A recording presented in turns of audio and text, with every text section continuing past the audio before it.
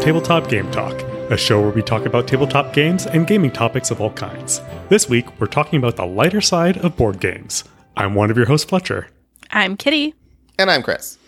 Filler games, gateway games, family-friendly games. They go by many names. Some love them, some don't. This week, we're giving these games some love and discussing their place in the hobby. If you can't tell, I let Kitty pick the topic.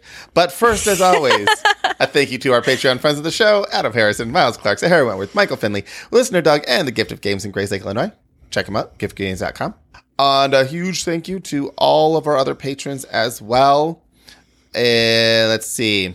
We have all kinds of fun stuff to talk about. So I'm going to blast through these opening notes here. Join us on Zoom, tabletopgaming.com/live. The link's in the show notes. You don't need to understand what I just said. Mondays, 8:30 Central Time. Join our Discord. Join our BGA group. All in the show notes. We have a TGT Con. I'm going to slow down for this one.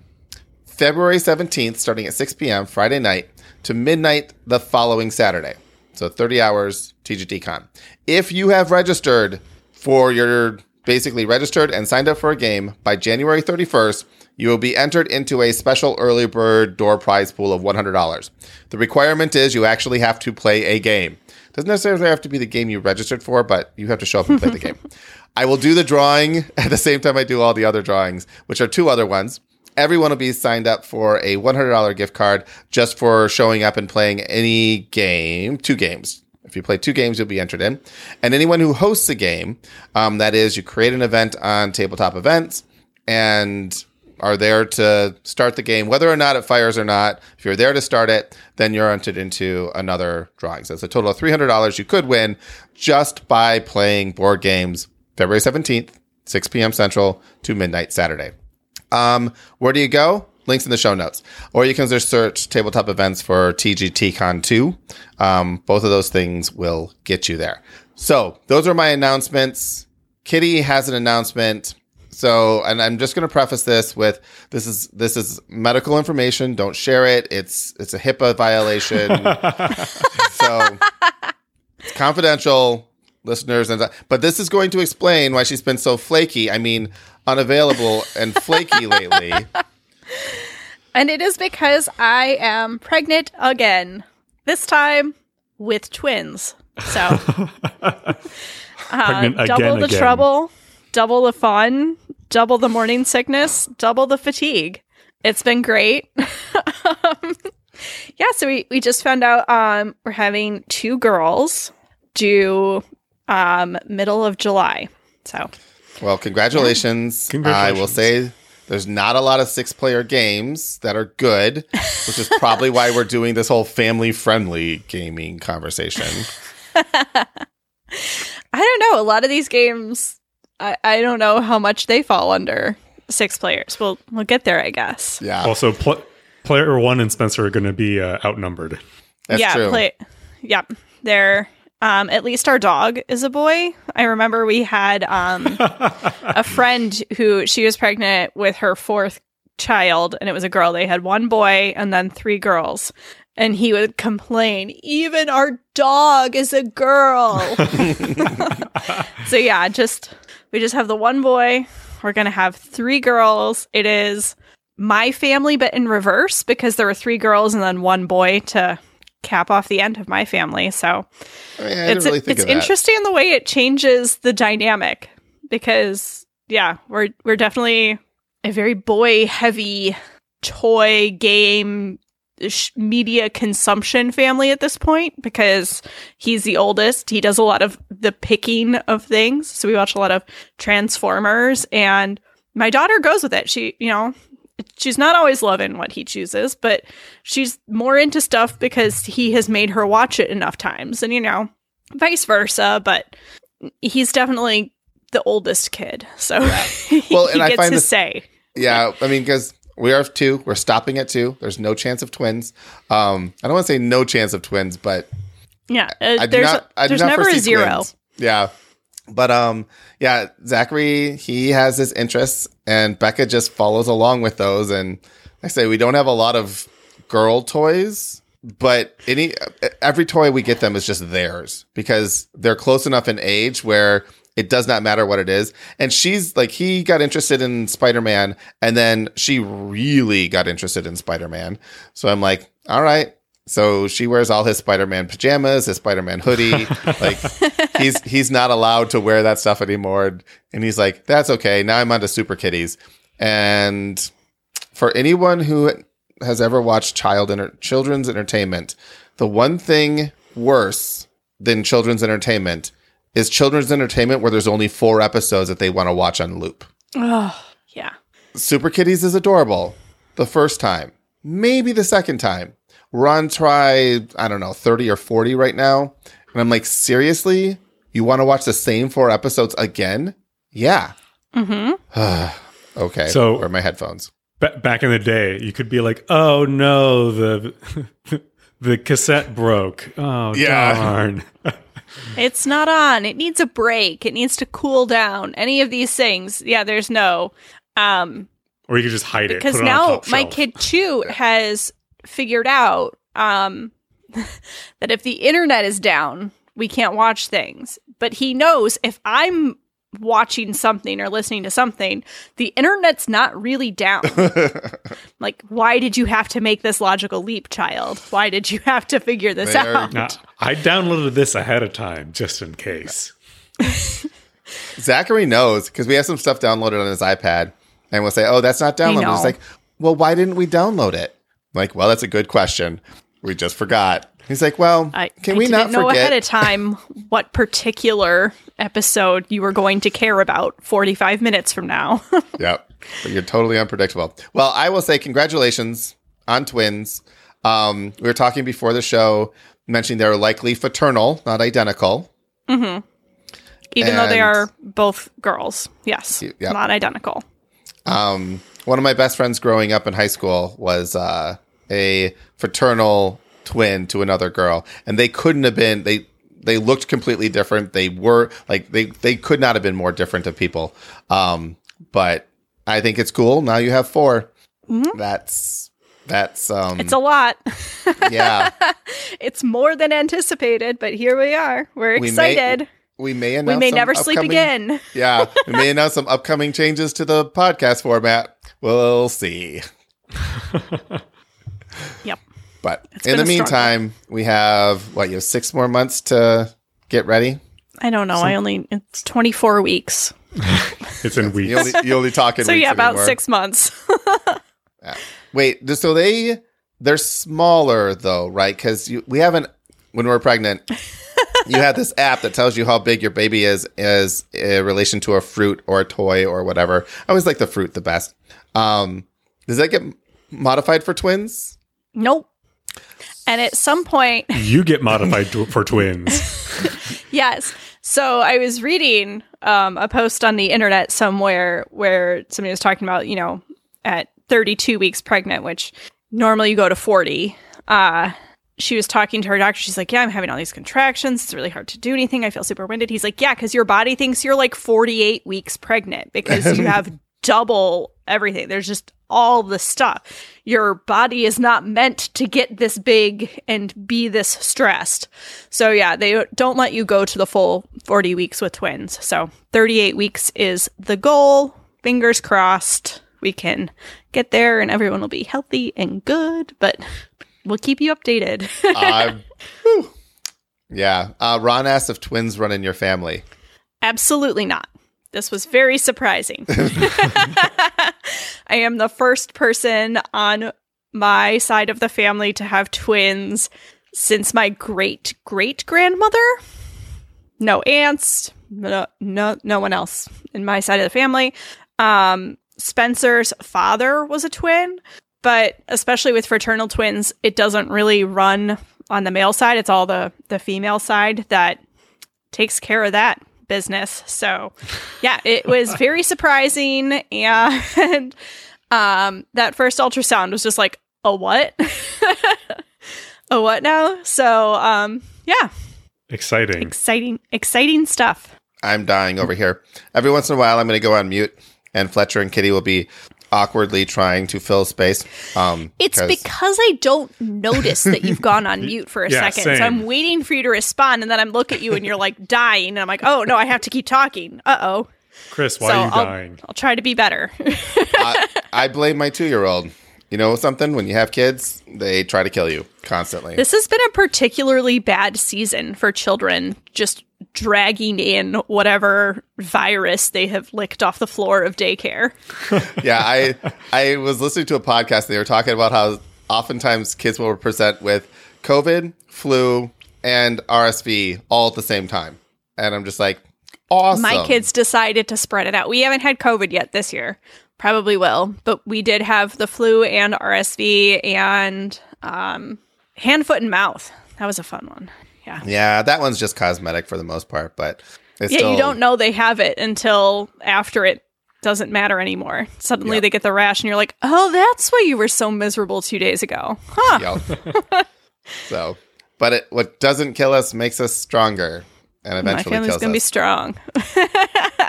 All right. Speaking of things that have not killed us yet, and before we get to our topic, we're doing a little mini update from last week because Kitty did not listen to our episode last week. And so we have to catch her up on everything. In case you missed, last week we talked about the open gaming license of Dungeons & Dragons.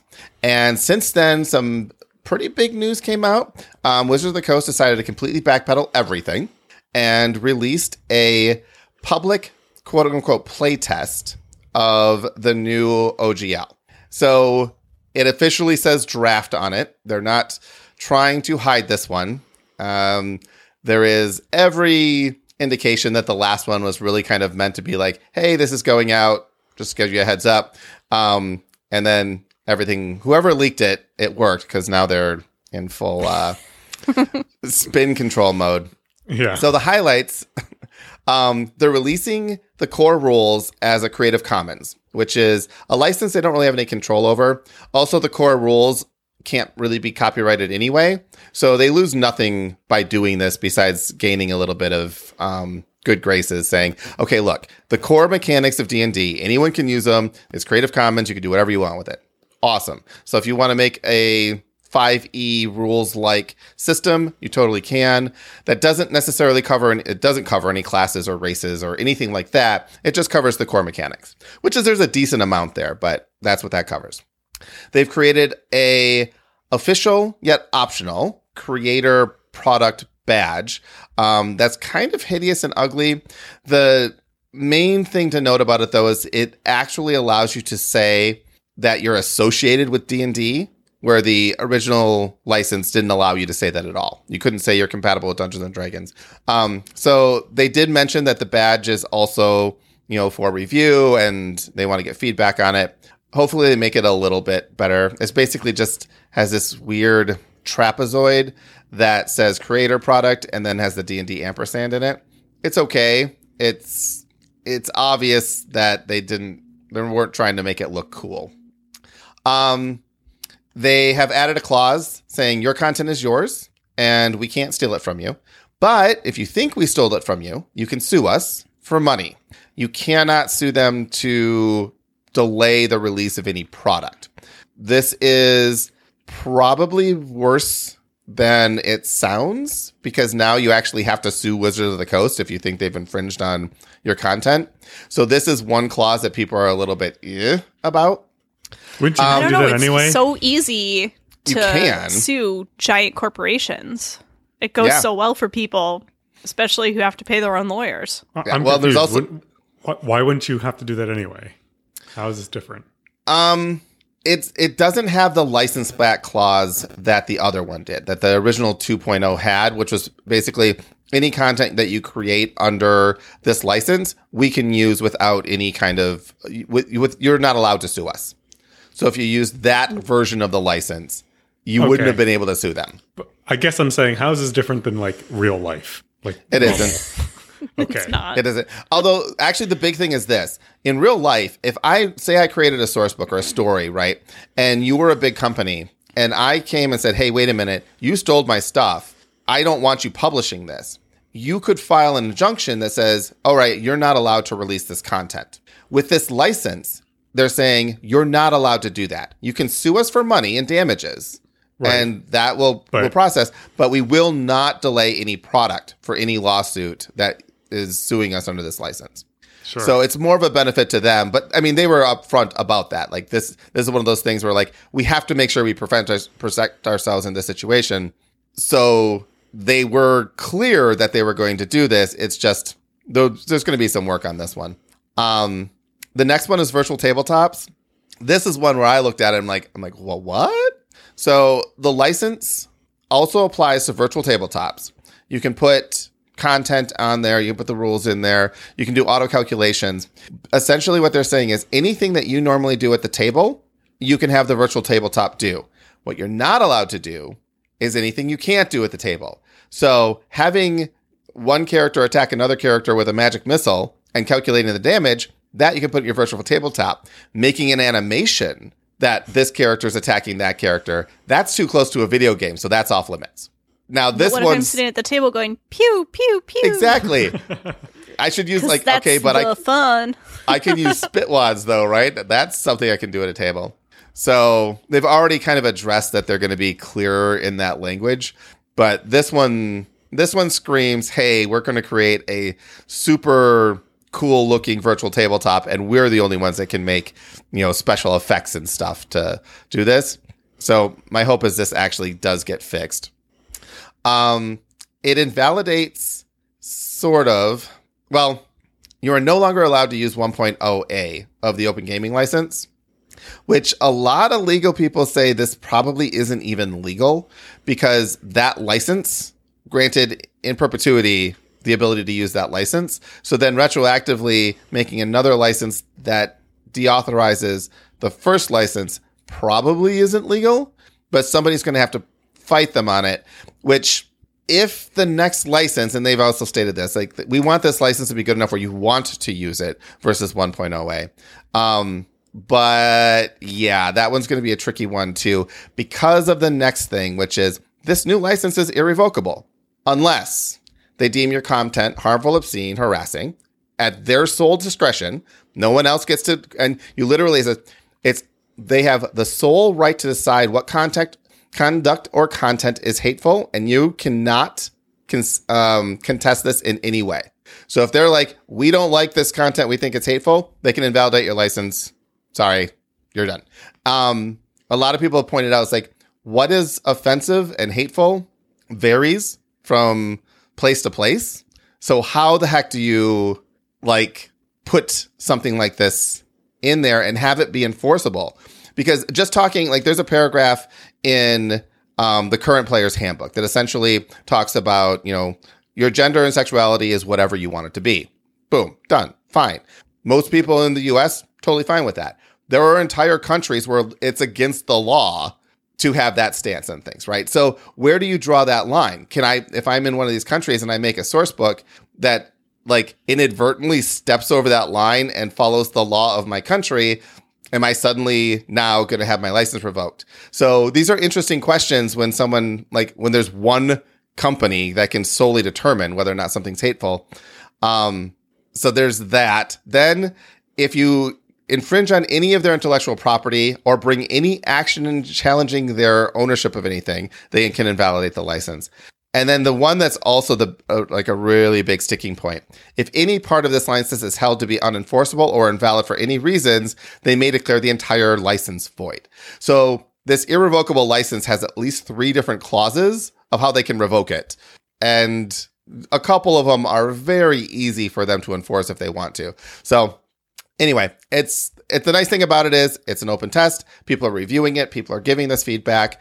And I am interested to see what update we have for next week. But I'm going to leave it at that because we want to talk about lighter side of gaming, and that is the opposite of the lighter side of gaming. It's the opposite of D&D and legalese. Yes, exactly. Stepping away from the dark side. Okay. So Chris texted us earlier today and said, I'm dying. We should do a topic that you and Fletcher can carry. And I had this kind of thought sitting in the back of my mind because this weekend was Player 3's birthday. And so he received, I can never say this word, Dragomino. It's the Dragon Domino game. It's the kids' version of King Domino. So, I'm now looking it up so I can buy it for my kid. It's fun. I highly recommend it for the 4 to 6 year old age range. It's easy matching for them, but there is a little bit more strategy. You can find ways to kind of maximize what you're doing that might go over their heads, but didn't actually play out for me ever. So it was still really fun for me to play with him, and it was really fun. And I had never played King Domino, and I was like, why haven't I ever played King Domino? I was like, oh yeah, because Chris hates it. I wouldn't say hate it. It's just boring. So I wouldn't say hate it. It's just objectively bad. So after playing this game with my kid in the afternoon, I was feeling miserable, lying in bed, as I do often these days. And I went on BGA and started a King Domino game with some of our listeners, and it filled in 15 minutes. And I have been really enjoying playing this game. And it made me think about what are some of these games that I'm not playing because I'm influenced by Chris, who's I would say you're more the typical gamer than I am. You tend to push heavier, thinkier, longer playing games than I typically enjoy. And I think these games kind of get boxed into this kind of these are gateway games. They're beginner friendly. They're filler games. They're great to play in between other games. There's nothing wrong with these games, but they should be leading you to play these bigger, more expansive, harder to learn, longer to play games. But I still don't like those games, and I just want to stay with the lighter stuff. I enjoy it. Maybe this is just because my brain has been melted by having all of these children. And this is all I can handle. But for now, I like these games, and I feel weirdly defensive about it. Well, for the record, I don't hate these types of games. In fact, I have quite a few that I would call some of my favorites games. They're just harder to make a game night around. I wouldn't want to, I don't know. So you're an exception, kind of. If we go to your place and we're playing games and we play anything that's harder than, make one of two choices and carry on, we're not going to succeed, right? Because there's... It's so crazy. Yeah, there's a zoo of small children running around and constantly wanting to play. And what does this do? And can I hold this? I want to touch it. Where are my cards? So I that? totally... What is that? What is that? Oh my God. Can I roll the dice? Can I touch? Let me do this. It is. Yeah. So I get that. So but if I get the chance to play with now, I'm trying to come up with the right term, grown-ups without kids around. I want to be able to play something a little heavier. Now, that said, I still like a good filler. I like, some of my favorite games would fall into this category, I think. Century Spice Road. I think that is I would say it qualifies under this. Yeah. This definition, this umbrella that I have created. Yeah. I mean, I it's made a the little bit more umbrella, so I get complex to than the say. simple, but yeah. I love this game. I'd play it all the time. Fantasy Realms is another one where it's it's a hand building game, point optimization. A lot of it is just, do you get lucky or not with the cards that you want? And it's fun to play over and over. Scout is one that, presuming that I see you this weekend, I'm going to bring up because it is a super easy card game that it takes about, I don't know, a minute and a half to learn. And you can just play it over and over and over. It's competitive, so it's not quite the Crew, but it's still one of these games that you're just trying to maximize. It's a set collecting game, I guess, kind of like a Rummy or something like that, but with a nice, cool little twist to it. And so I like these games, but I agree with you. I think the hobby as a whole looks down on them as that's just a filler. Mm-hmm. Right? And even the term filler is derogatory in some way. It does feel derogatory. And light too. I don't know. That heavy is to be desired. And you hear a lot of times oh, it's good, but it's a light game, And I don't know. I really like feeling like I'm not biting off more than I can chew, feeling like I can complete something and I can give it my full attention while I am playing the game. And I like this kind of game. And when I was looking at the events we created for TGTCon, we just based them based on what are popular games in the hobby. And I'd say there were not as many of this style game as there were heavier Euro games. I will agree with that. And so I do want to comment. Courtney mentioned that she had a game night where there was nothing but filler games. No games longer than 30 minutes. Loved it. Played so many games. I love that concept. I'm going to first give pros to this. If you're having a board game party, and we did an episode on this, 4 years ago. Oh my gosh, forever ago. Yeah. And we had all kinds of advice. I think the best advice is just do nothing but filler games. Nothing but games that play in 30 minutes, because then you don't feel bad if you're playing a game and someone else isn't playing, because you'll be done in, soon. Just give us 20 more minutes, we're done. And then someone else can sit in and the other person Rotate can go in. grab food or pick up a different filler game. I think that this 30-minute time limit, where it takes about 3 minutes to learn the rules, or you don't even learn the rules, you just start playing and you learn it as you go, is a great way of having a family/holiday game party. We oftentimes end our gaming nights, if it ends a little early, we'll play one of these games. And that's what they're meant for. Well, it's not what they're meant for. It's That's what a lot of hobby gamers uses them for. That's what Right. a lot of people see them for, is just a filler. And I think these games are good enough to be, they're not mashed potatoes, they're the meat. They're good enough for that. There are not all of them. And I will say, I think they get I think it's easier to make a bad lighter game than a bad heavier game. So they can be more hit or miss. If you're just picking something up at the store, you don't have any information on it. If you see something that's in a huge box, and especially something that's well stocked at a game store, it's likely that it's pretty popular. People like it. You're not taking as big a risk with it. But also, these games are usually much less expensive than heavier games. So Yeah. I'm usually willing to take a risk on these. Well, I will defend my listings in TGT Con 2, because for those, I'm putting heavier games that people don't get to play in real time as often. And that's what I was focusing on when I made those. But in case you haven't listened to the top of the show, if you create a game and are there to start it, that enters you into the contest. So you might as well do that and do some friendly little, half-hour, 45-minute games. Bringing it back to the con. Yeah.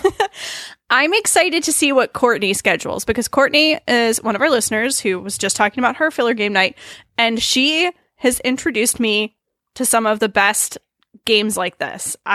Last con, she had all kinds of these games. She was teaching them in 15, 30-minute slots, and it was so much less pressure than sitting down, because you also don't feel the need to Great perform. Western Trail. Yeah. And I did put myself in a Great Western Trail game this time. And I don't mind that kind of game, but that's as heavy as I go, and it's not very heavy. Great Western in Trail the grand is pretty scheme of things. I mean, it's pretty heavy in the gamosphere, but it can seem pretty straightforward. I suppose. Maybe I still just don't understand. But I don't know.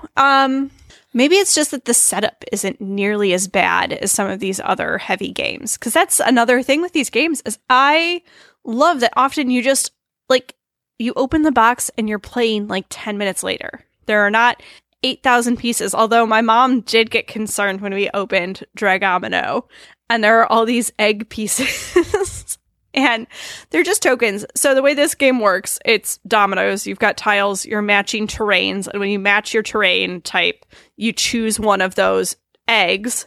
And if you turn it over, if there's an empty shell, you get to choose first next time. But if you get a dragon, you get a point. So you're trying to get little dragons by matching terrain types. And there are different numbers of eggs for each terrain. So like for adults, you can be like, oh, I'm going to match the lava eggs because it's the same number of dragons in each type, but the different number of eggs. So you have much more likelihood of drawing a lava egg that has a dragon in it versus a desert egg doesn't have as many dragons. So there's a little bit of like fun complexity there, but there were a bunch of tokens to punch out. And my mom did panic for a minute because she's like, that's a lot of pieces for a kid's game. But it was fine. Can you use pennies, or does the color of the dragon matter? The color of the dragon matters. All right. Maybe I'll 3D print some replacements. I've already ordered it. You could definitely 3D print some replacements. But yeah, the color matters. You'll have fun with this. I was surprised by how much I enjoyed it.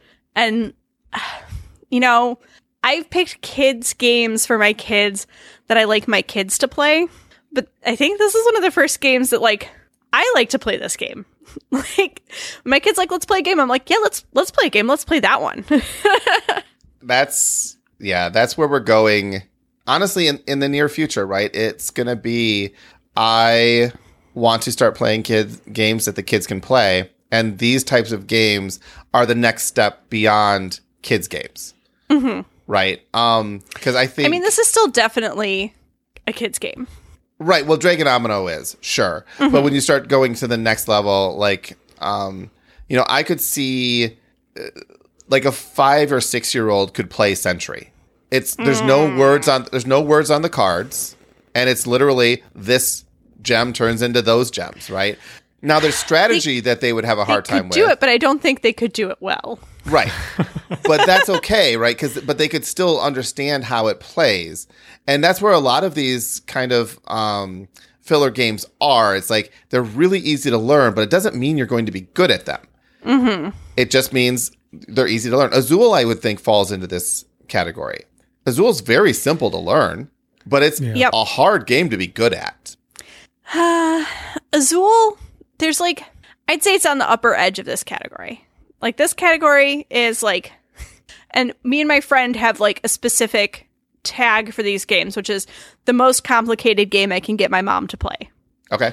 And Azul might be a little on the easy side for that, but Calico and Wingspan both fall under the most complicated game I can get my mom to play. And honestly, that's where I like to play games. Is I like to play with my mom, and I like to play the most complicated game she'll play. That's fair. Michael mentions they could learn how to play Azul, but they'd never figure out the scoring. Mm-hmm. I think Azul gets a bad rap on scoring. But until you physically do it, it is a little hard to grasp. Yeah. I had messed up the scoring on Azul for, I don't know, just general rules. It was one of those games that I learned in person, and I thought I had actually done a good job. But then I hadn't. I had forgotten things and messed things up. And then when you're reading the rulebook, I don't know. But I was like, but I know this. But I didn't. You've played Splendor, right? Mm-hmm. Fletcher, have you played Splendor? Oh, yeah. So this I would consider definitely in this category of a filler. Absolutely. And this is a good example of why they may get a bad rap. So Splendor, hugely popular, won lots of awards, and it is essentially a slot machine. Who wins is a die roll, and you don't really know where that's going to land. Now, you can be good at Splendor. There is a strategy to Splendor, yes, but that strategy is the same strategy for basically everybody, and it's who can get there first once you know those strategies. I've played this game 4 times with my parents, 4 times with Sydney's parents, and both of those times, that's 8 total games, everybody won once in those games. But everyone always felt like they were in it and close, which makes it a great game. Like, we were hanging out, we were having fun. Anybody could have won. There wasn't this, whether or not you played it before or not, there wasn't this runaway leader thing.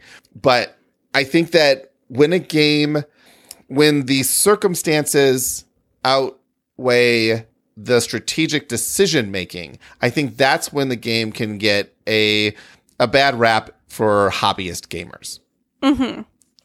And I love to find games, and I think that comes into my bullet point here I've put up, replayability. Yeah, Splendor's replayable, but I don't like it as much. I like these games where they're easy to learn, but highly strategic. So it's easy to play, but it takes time to get good at it. Like Azul. And like Azul. Or any number of other games. And a lot of these games, I don't know. You can tell me, Chris, does Carcassonne fall into this category or not? No. It's too hard? Yeah, Carcassonne's a gateway game. I'll give it that. But it is not a filler game. It's not something you can just sit down and play in a short period of time. Those games can last well over an hour, especially if you're more than 2 players. And what expansions you shuffled in there. Yeah, and it can get pretty convoluted. I don't like Carcassonne because it's ugly. It's just ugly as sin. I love Carcassonne. I don't think it's ugly. It's hideous. It's just hideous. Green and beige. That whole category of games. But I even that aside, I think it's a little bit heavier than this.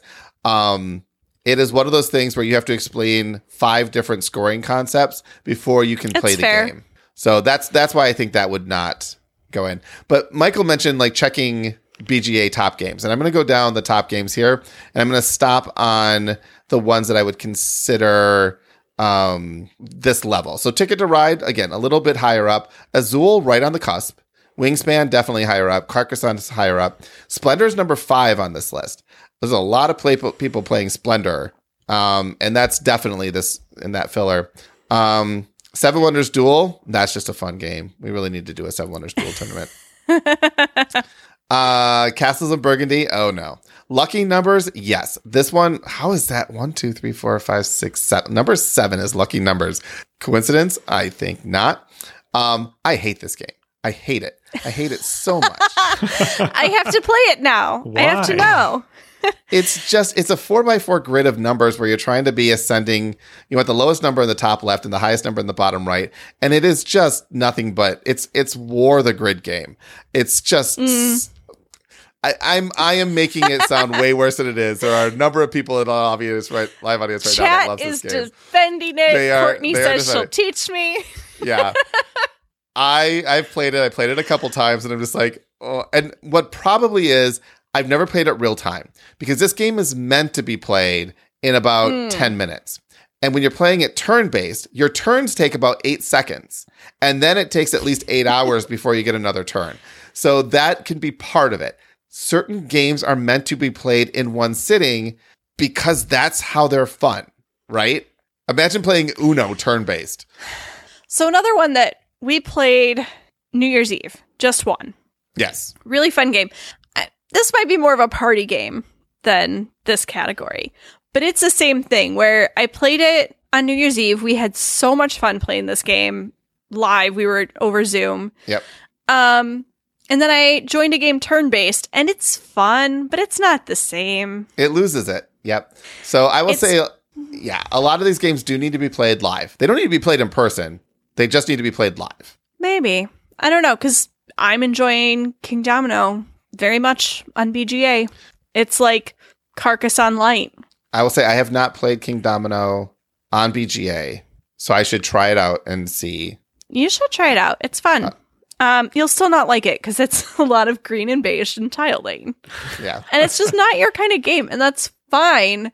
It can sometimes make me, I don't know, maybe it's just the people who are online discussing games a lot. If you're, on BGA, you're on, not BGA, what's it? Board Game Geek. If you're on Board Game Geek, if you're on Board Game subreddit, sometimes even if you're hanging around in our Discord, the heavier games get a lot more traction, get a lot more talk. I don't know if it's just because they're such big news when they come out because they're so big. But yeah.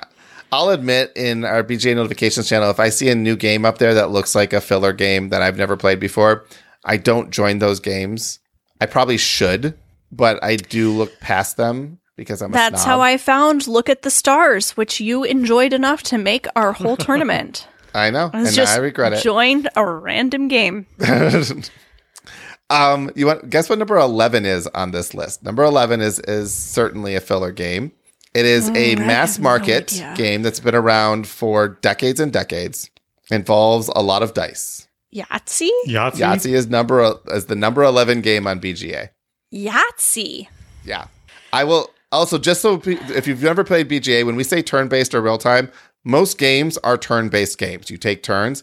When you're talking about it in BGA, it's you take a turn and then you go away, and hours later it might be your turn again. Where real-time, everyone's sitting and playing at the same time in your traditional thing. So when we say turn-based versus real-time, that's what we mean. But yeah, Yahtzee. Not spoons. Not spoons. And then 2 steps under Yahtzee, one game that I've not been able to find in a physical copy, and I really want to, is Can't Stop. I really, really like that game. Oh, wait. I just looked. Did it ever release in a physical copy? It did. And it is ridiculously overpriced for what it is. So Can't Stop, if you've not played it, this is a game where you're trying to roll the same number on. So you're rolling 4 dice, and you can combine those dice in 2s. So if I roll 2, 3, 4, and 5, I have a 2 plus a 3 is a 5, and then the 4 plus the 5 is a 9. And you can rearrange those dice in any combinations you want. And you're going to move these markers up these tracks that are arranged from 2 to 12. The 2 and 12 tracks, you only need to roll those numbers 3 times, and you get a point for those. If the 7 track, I think you need to roll it like a lot more times. And you get a point for that.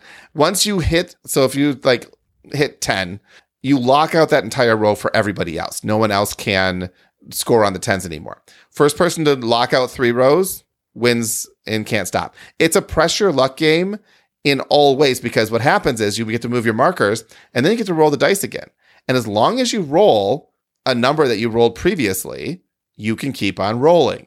And you can be trying on 3 different tracks. I'm doing a poor job with the rules. The point is, it's just 4 dice and a couple little wooden pieces that count where you are on the thing. It is so much fun. It is ridiculous. No matter what, you want to try to win the whole thing in one turn, because you can. It's statistically not likely, but you could. Or you can stop and lock in your positions and pass it on and watch the next person bust because they want to make a roll and they're not able to move one of their pieces, and then they lose. Oh, I love it. I love it so much. And it's $40 for 16 dice and some wooden markers.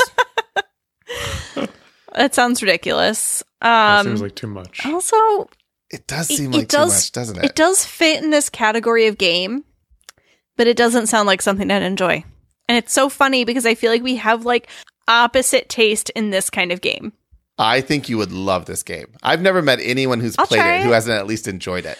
I mean, it sounds like Yahtzee. It's fun. I'd play it, but it's not something I'd play over and over again. Well, we're going to play it real time because it's Michael one of those is agreeing games. with me. I'm getting head nods.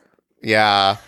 We're going to play it real time, and I will, like, in real time when you're watching people roll the dice and you're like on the edge of your seat. It's so good. I played it turn-based too, and turn-based is fine, but you don't get to watch other people like push, and then bust out in the same way. And Michael, yes, I'm going to make my own board. I'm going to design a 3D printed version of this, and I have plenty of six-sided dice, so. Michael's agreeing with Chris, not me. All right.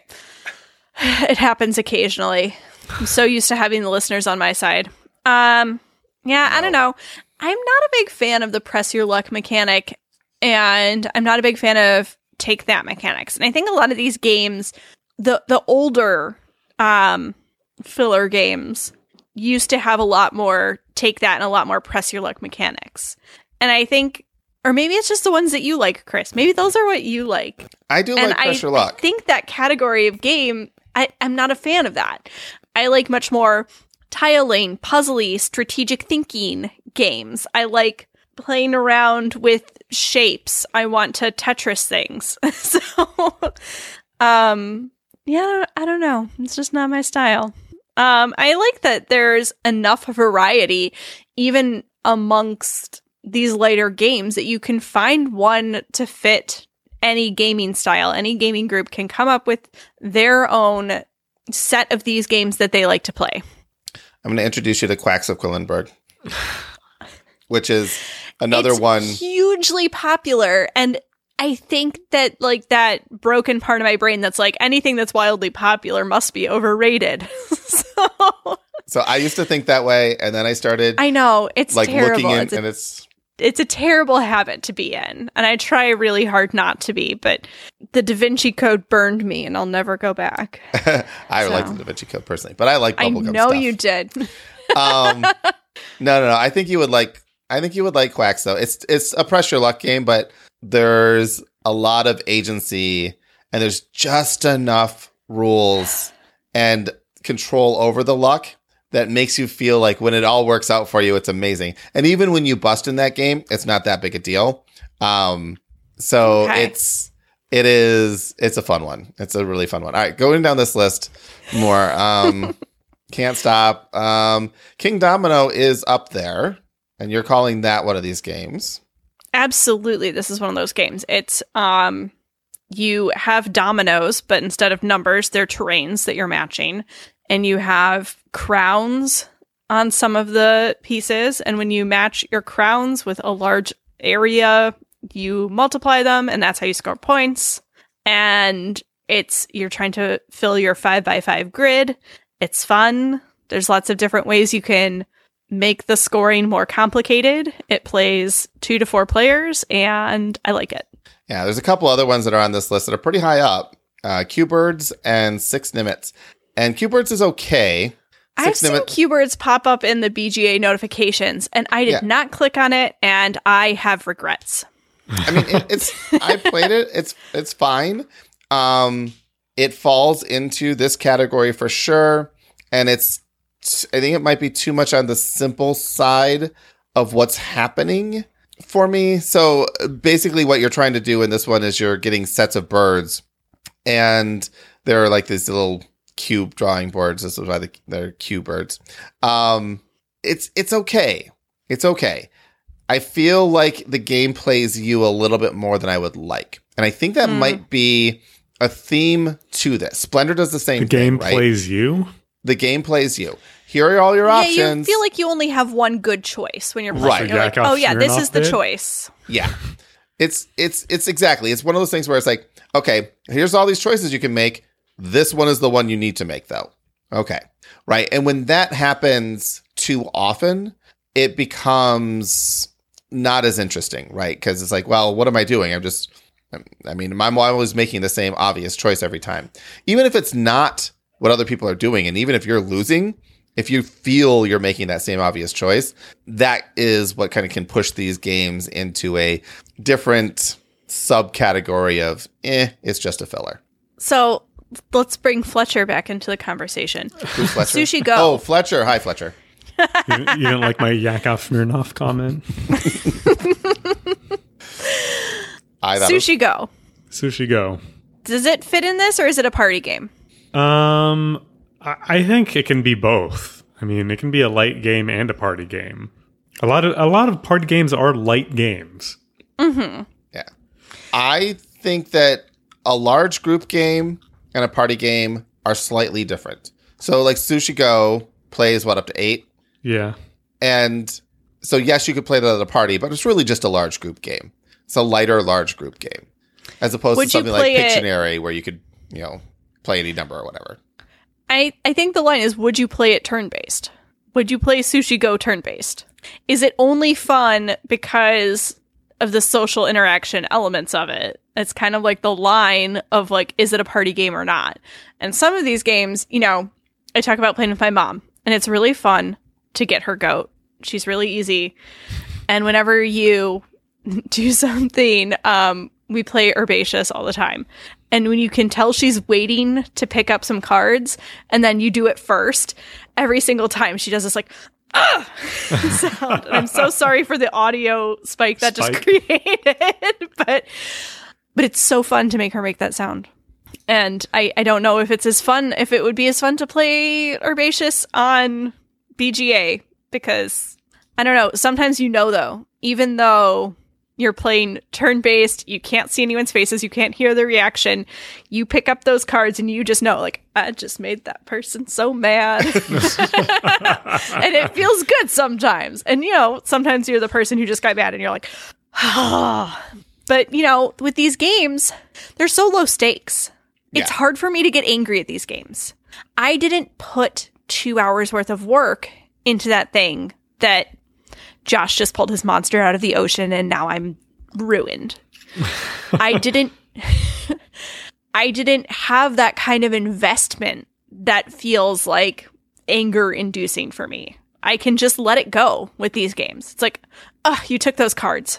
Well, I lost this round. Let's play again. It takes 15, 20 minutes. It's so much easier to not be the angry player. Yeah. And this is where Pressure Luck and Take That can actually find a decent home as well. Because they're so short, you can get over like the fact is like, I snatched victory out of your jaws of defeat. I don't know. I have a foggy head. But I mean, so you can go to bed soon. We're almost done. not because everything goes back to Marvel Snap, but everything goes back to Marvel Snap.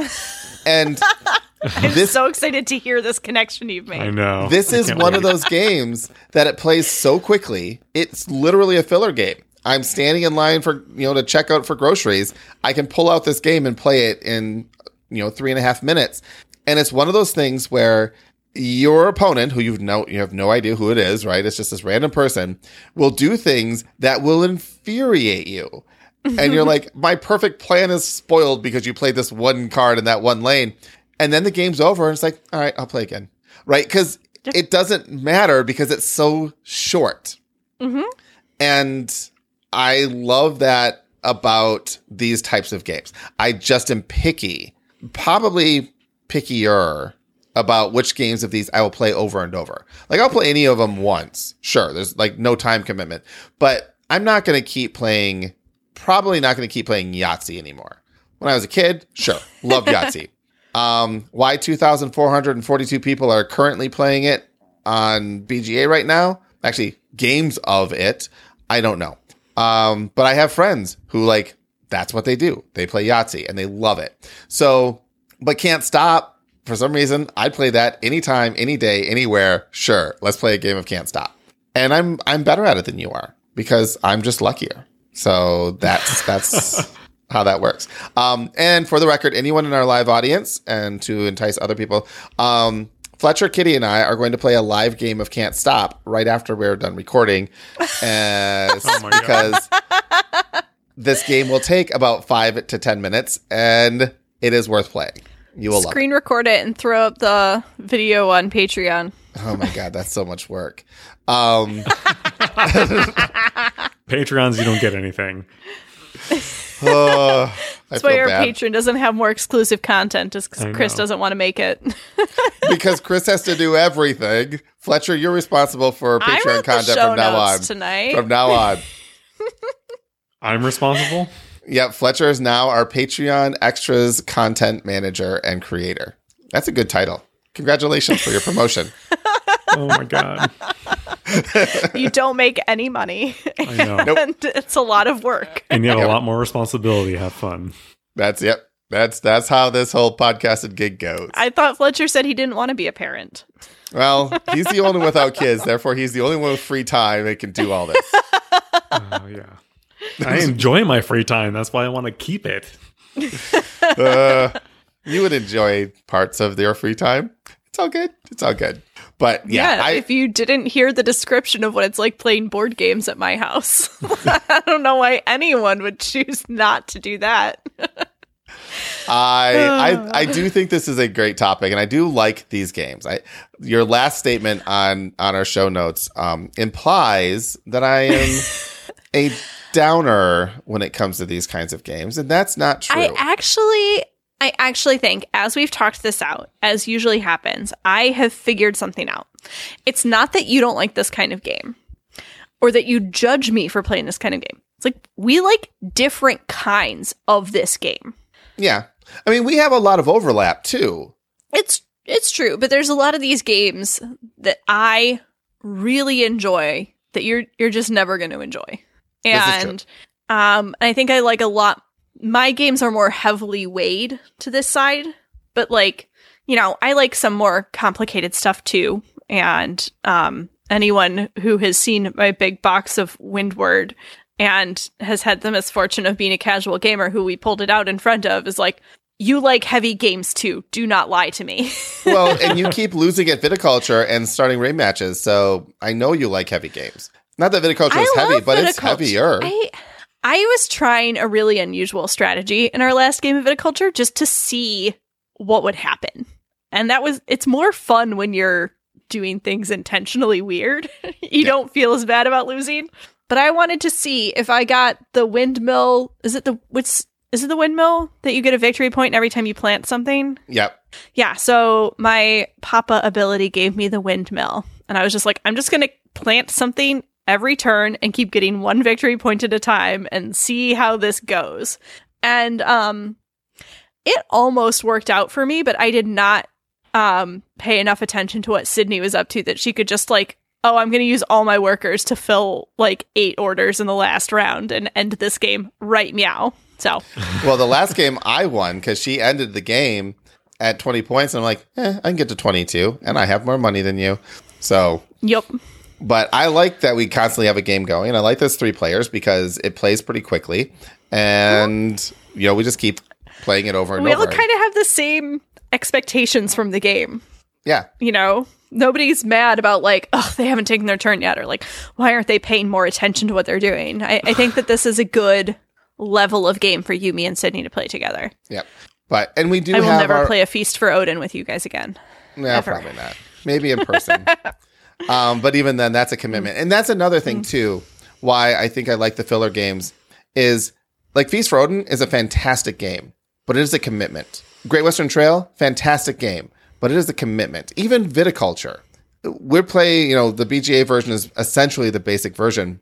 When I play it in real life, I essentially play that same version. I've never played with any of the Tuscany expansions or anything like that. I've only played Essentials Edition.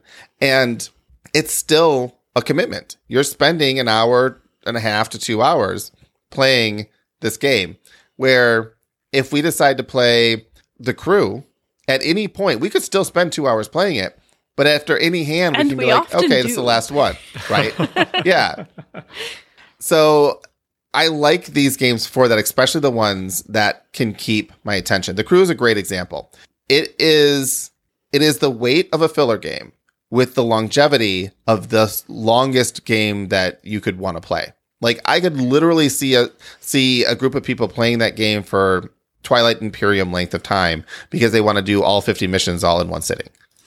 Because I think it really pulled the best parts of a 52 card game and the best parts of hobby board games and really did a very good job of like merging those two things. Because, you know, you think of Spades or Euchre or any of these other trick-taking games that people play, you know, they'll play them all night long. You sit down and you play for hours at a time. And it feels that same way when you're playing The Crew, where you're just another hand. Because one hand, it doesn't feel like that long, but one mission is not that hard, except that sometimes it is. And you just want to beat that one mission. And we're just going to play just one more hand to finish this mission, you know, and then you say that like 4 times in a row. And there you are 2 hours later. Yeah. And I think that like something like Lucky Numbers, for example, if it were a play multiple hands and the first person to win, you know, 5 hands or whatever was the winner, I think I might like that a little bit better because a single game of it feels really random, but a series of games of it can suddenly make it feel like, okay, I know what I have something I'm trying to do. And that will keep bringing me back. It's what campaign games in general is like. You play more games of a campaign game than you do of a non-campaign game because there's something that brings you back to it over and over and over. And I'm waiting for Great Western Trail Legacy so I can play it over and over and over. And they really need to have a Great Western Trail Legacy at this point. You should design it. Well, I have to decide if I'm going to start a Great Western Trail game for us or Can't Stop. Filler or real game? Why not both? Why? Actually, that's a good point. I'm going to start both of them. All right. And while I do that, why don't you guys take us out? We have talked enough and my voice is done. All right. Tabletop Game Talk is a proud member of the Dice Tower Network. You can be part of our live recordings Monday nights at 8:30 Central. Join our Discord to continue the conversation. It's also where you can join us and other listeners in a constant stream of online games on Board Game Arena. Get on there and send me your favorite filler game. I'll play with you. The show notes have all the links you need, and you can always go to tabletopgametalk.com for more information and to search our growing archive of episodes. Hosting fees and giveaways are sponsored by our patrons: Adam Harrison, Miles Clark, Sahara Wentworth, Michael Findley, Listener Doug, The Gift of Games, Jason Strong, John Lewis, Joe Hoover, Danita Hersey, Jim Conrad, Lightning Steve, Gary Bunker, Peter Fleming, Andrew Fayash, John Williams, Sir Sully, Matthew Droke, Jimothy, Paul Romer, Nicholas Lotz, Weatherman Keith, Leanne Verhul, Stephen Judd, Marina Stevens, Ben Gary, Sean Peck, Michael Yanikowski, Jeremy Fisher, Christopher Dong, Terrence Miltner, Richard Yossi, Token Fan Forever, Stephen Falcon, Joe Romero, David Radke, Brian Arnold, Courtney Falk, Ryan Ellett, Dan Seed, Darren McClellan, David Garner, Jesse Wheeler, Charles Pearson, Agnes Toth, Ron Nelson, Aaron Moore, Don Gilstrap, Glenn Cotter, Eric Solander, Adrian Dong, Eric Huffman, Jason Rodney, Justin Willard, Jerry Wong, Sean P. Kelly, Christy Keel, Monica Wichman, and Michael27. And thank you to all our other patrons. Your support means the world to us. Until next week, keep playing games and having fun.